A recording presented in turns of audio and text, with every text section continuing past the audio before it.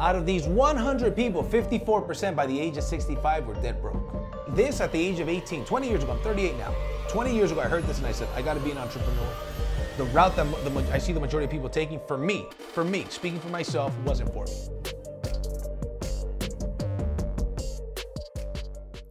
What's up, guys? Welcome to another episode of the Driven Not Given podcast.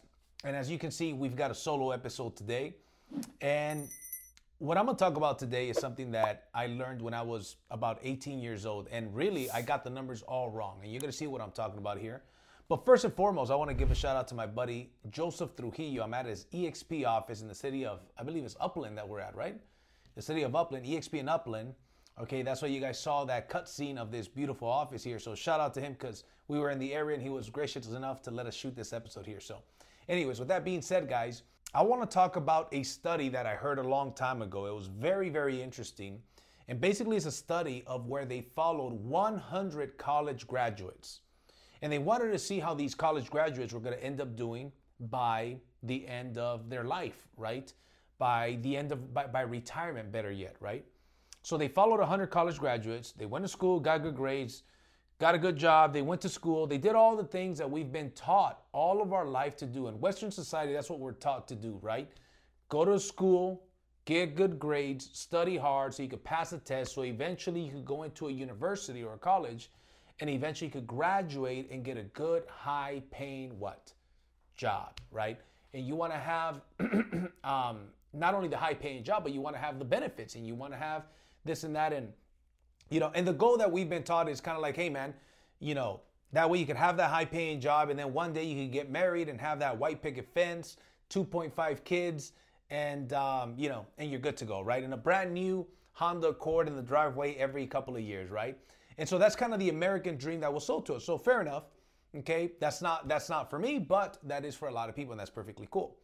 So what happens? Here's a question. What happened to these 100 college graduates? Where did they end up? So the question that I have for you is, out of 100 college graduates, did things the way it was supposed to be? The question is, how many of those, the very first question that comes to my mind is, how many ended up wealthy? I mean, after all, they did what they were supposed to do. 100 of them, that's a pretty good number. 100 that graduated from a university, from a college, how many ended up wealthy? So that is my question to you. So as you're listening or watching this podcast, I want you to ask yourself the question, okay, out of 100 college graduates that were followed from age 25 to age 65, how many ended up wealthy? So here's the answer. Gave you enough time to think about it. The answer is 1%, meaning one. It was 100, so one of them ended up wealthy. I don't know about you, but when I first heard this statistic, I was very surprised. I'm not surprised now, knowing what I know now, but when I was 18 and I heard this for the first time, I was surprised. So one of them ended up wealthy. The next bracket, how many of these 100 college graduates ended up financially stable? And by financially stable, the way that they determine that is somebody that makes over $100,000 per year and does not need the help of anybody else in their retirement. They can retire and they're cool. They don't need somebody else's help, their kids' help, or whatever the case may be. They're well off financially. They're not wealthy, but they're well off financially. So out of 100, how many ended up financially stable? So here's the answer. 4%. So out of 100, 5 total. 1% wealthy, 4% financially stable. That number shocked me as well. I thought wealthy would have been like 10. That back then, 20 years ago, when I was asked this question, my answer was like 9 or 10, at least. To my surprise, it was 1. Financially stable, so that has to be at least 30, right? 30 at least. Because, I mean, they went to college. 4% ended up financially stable. Now, by the age of 65, how many people by the age of 65 were still working? Keep in mind, 100 college graduates, these people graduated from college, but by the age of 65, they're still working. What percentage of people were still working? 5%. 5%. 5 out of 100 college graduates by the age of 65 were still working. Now, here, let me ask you this question. This channel is about entrepreneurship. It's about business. It's about personal growth, mindset, etc. Right? And this at the age of 18, 20 years ago, I'm 38 now. 20 years ago, I heard this and I said, I got to be an entrepreneur. The route that I see the majority of people taking, for me, speaking for myself, wasn't for me. Speaking for myself. So I said 5% were still working. And then here's a question that I was asked when I was taught this. The question was, hey, listen, have you ever seen, for example, the greeters at Walmart? You know, those older people at Walmart that greet you and whatnot? Yes, very nice people, older people, right? And here was this follow-up question, which is my follow-up question to you. Do you think they're there because they want to be there or because they have to be there? Now, the answer that most people would give is, well, they're there because they have to be there. They don't have a choice. They've got to make some money. Unfortunately, things didn't plan out the way they probably thought they would, unfortunately, right? 5% still working. Now, 36% of these people are dead. Can't do anything about that, man, right? When our Creator calls us home, He calls us home. So 36% dead, nobody could do anything about that, right? When it's our time to go, it's our time to go. But then here's a staggering number. There's only one other number that they measured. 54% were dead broke. Out of these 100 people, 54% by the age of 65 were dead broke. Now that is a staggering number. More than half of these people were broke. They didn't have anything to show for their life. And by dead broke, does that mean that they're living on the street? That's not what I'm talking about. But they don't have anything. They're depending on other people. They're dead broke. They don't have anything to show for it. This is a real study that was done. 100 college graduates were followed from the age of 25 to the age of 65. Now, when I saw that number, then I realized, now that I'm older, right, I look at life a little bit different because I've got some experiences in business, right? For example, I own a credit repair business. You guys hear me say that often. And we have a student loan forgiveness division.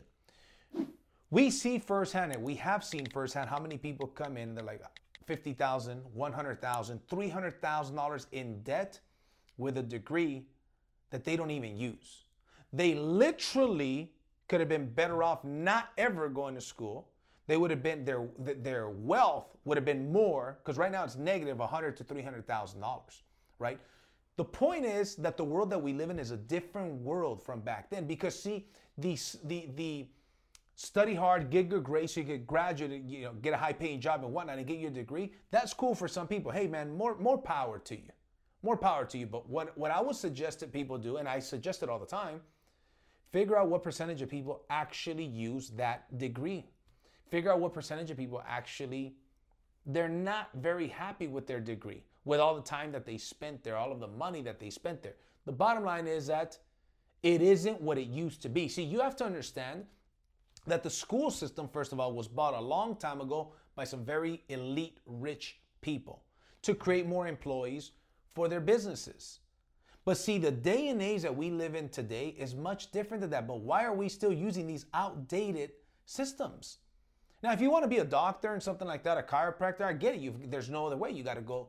But for most people that want to get a traditional job and go out there and pay the bills, frankly, there's a lot better options. Personally, when I hire people, I look for people not that are book smart, but people that are people smart. There's a lot of book smart people, but people dumb people. Does that make sense? They're people stupid people, but they're book smart, but they're people stupid.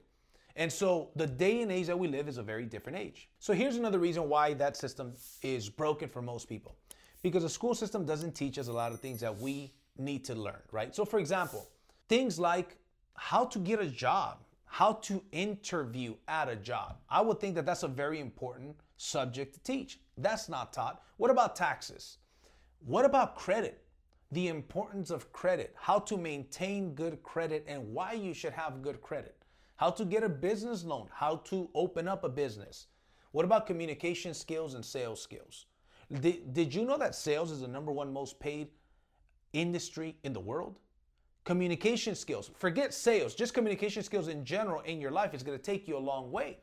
These are all things that are not taught in school, right? And that's part of the reason why people fail, because they're following, again, an outdated model. And it reminds me of one of my favorite books. The book is Rich Dad, Poor Dad. You probably heard of it. If you haven't heard of it, you probably haven't been around the entrepreneurial world too much, and that's okay. You're hearing it now for the first time if you haven't. Here's what Rich Dad, Poor Dad talks about. Robert Kiyosaki, right? By the way, I highly encourage you to study his stuff if you haven't already. And if you have and you haven't lately, get back into it, right? That would be my recommendation. But he talks about how there's 4 types of ways to earn income. The first way so you want to imagine a, plus sign, right? And then you've got the E on one side. The E stands for employee, right? Then right under the E, you've got the the S, which is the self-employed person, okay? And then finally over here, you've got the big business, and then you've got the investor, right? So here's what happens. As an employee, you're trading time for money, right? And here's a reality. Remember homework? We always used to do homework in school, right? I don't know about you, but I didn't like homework. But here's one thing that happens though. Do you realize that most people that go through the employee route never stop doing homework? Think about it. They get up in the morning, they eat out of their box cereal, they get in their box car, they drive to their work, right? Usually a box building. They work out of their box computer. They get out of work, they eat out, first of all, lunch, they eat out of their box, lunch box or whatever, right? They get in their box car, they go home, they watch, boom, they turn on their box television. They live a box life, right? But what do? They get up, they get in their car, they fight traffic, they get to work, and then they go home. Then they go to work the following day, then they go home. Then they go to work, home, work, home, homework, homework, homework, homework, homework. People never stop doing homework. That is the employee side. Then you got the self-employed guy, maybe a real estate agent, for example. We happen to be at a real estate office right now. Then you've got the real estate agent, right? Self-employed, they get, they could make their own schedule and whatnot, but the business still depends on them. Like an employee, the employee, that person's money, income depends on them. In the world that we live in right now, as we're recording this, we're in, October 2021. We're in the middle of COVID. People are getting sick. Most people have already got COVID. What if you're out for 2 weeks? What if you're out for a month? And you are the only one that is contributing to your income? Guess what? That could be a problem. Same thing with a self-employed person. If a real estate agent is out for a month, do you think his commissions, his income is going to be affected? Of course. That's a self-employed person, right? Or somebody, maybe they have a little store. They're self-employed, right? They have a little store. And most of the time what these people realize is that they don't own the business, but rather the business owns them. So they're trading time for money. That's the difference between these two people. The employee and the self-employed is that they're trading their time for money. It's called linear income, which is what the school system teaches people, how to build linear income. But see, then you got the big business guy, maybe somebody who owns a franchise, or maybe somebody who has a business, kind of like we're here at eXp Realty. My solar company, Power, we have a leverage model as well. Or, a franchise or your own business where you have a system where it doesn't depend on you. The money is still being made without it depending on you being there. It is not linear income. It is called leverage income. For example, if you buy a McDonald's, you spend $2-3 million on the McDonald's, you make 20 to 40 grand a month passive income because you've got a system and you invested the money into it. Guess what? You're in the big business side, but you've got passive income. And then finally, you've got an investor. The investor is somebody that has their money, make money for them. Guess what? That's still passive income.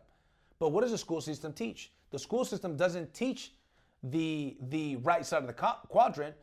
The school system teaches the left side of the quadrant, how to be mainly an employee and also a self-employed person. So the point of that story being, and I'm talking about the cash flow quadrant by Robert Kiyosaki, is that is a reason why in this study, 1% ended up wealthy, 4% financially independent, but more importantly, 54% were dead broke.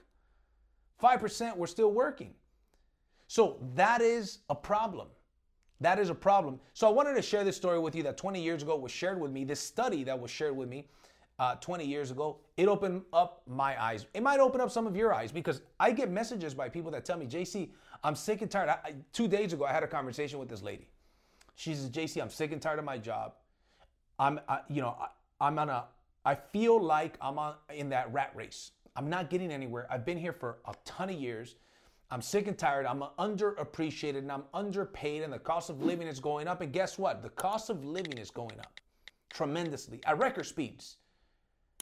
As time goes on, there is the gap between the haves and the have-nots gets bigger and bigger. The middle class is getting eliminated.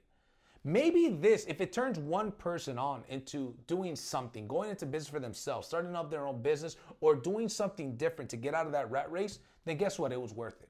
But those statistics were real then, and they're probably worse now. So anyways, hope you guys enjoyed this episode of the Driven Not Given podcast. Leave a comment, share this video, share this episode with other people that you think that this is going to bring value to. And with that being said, I'll see you guys at the top or from the top. Take care.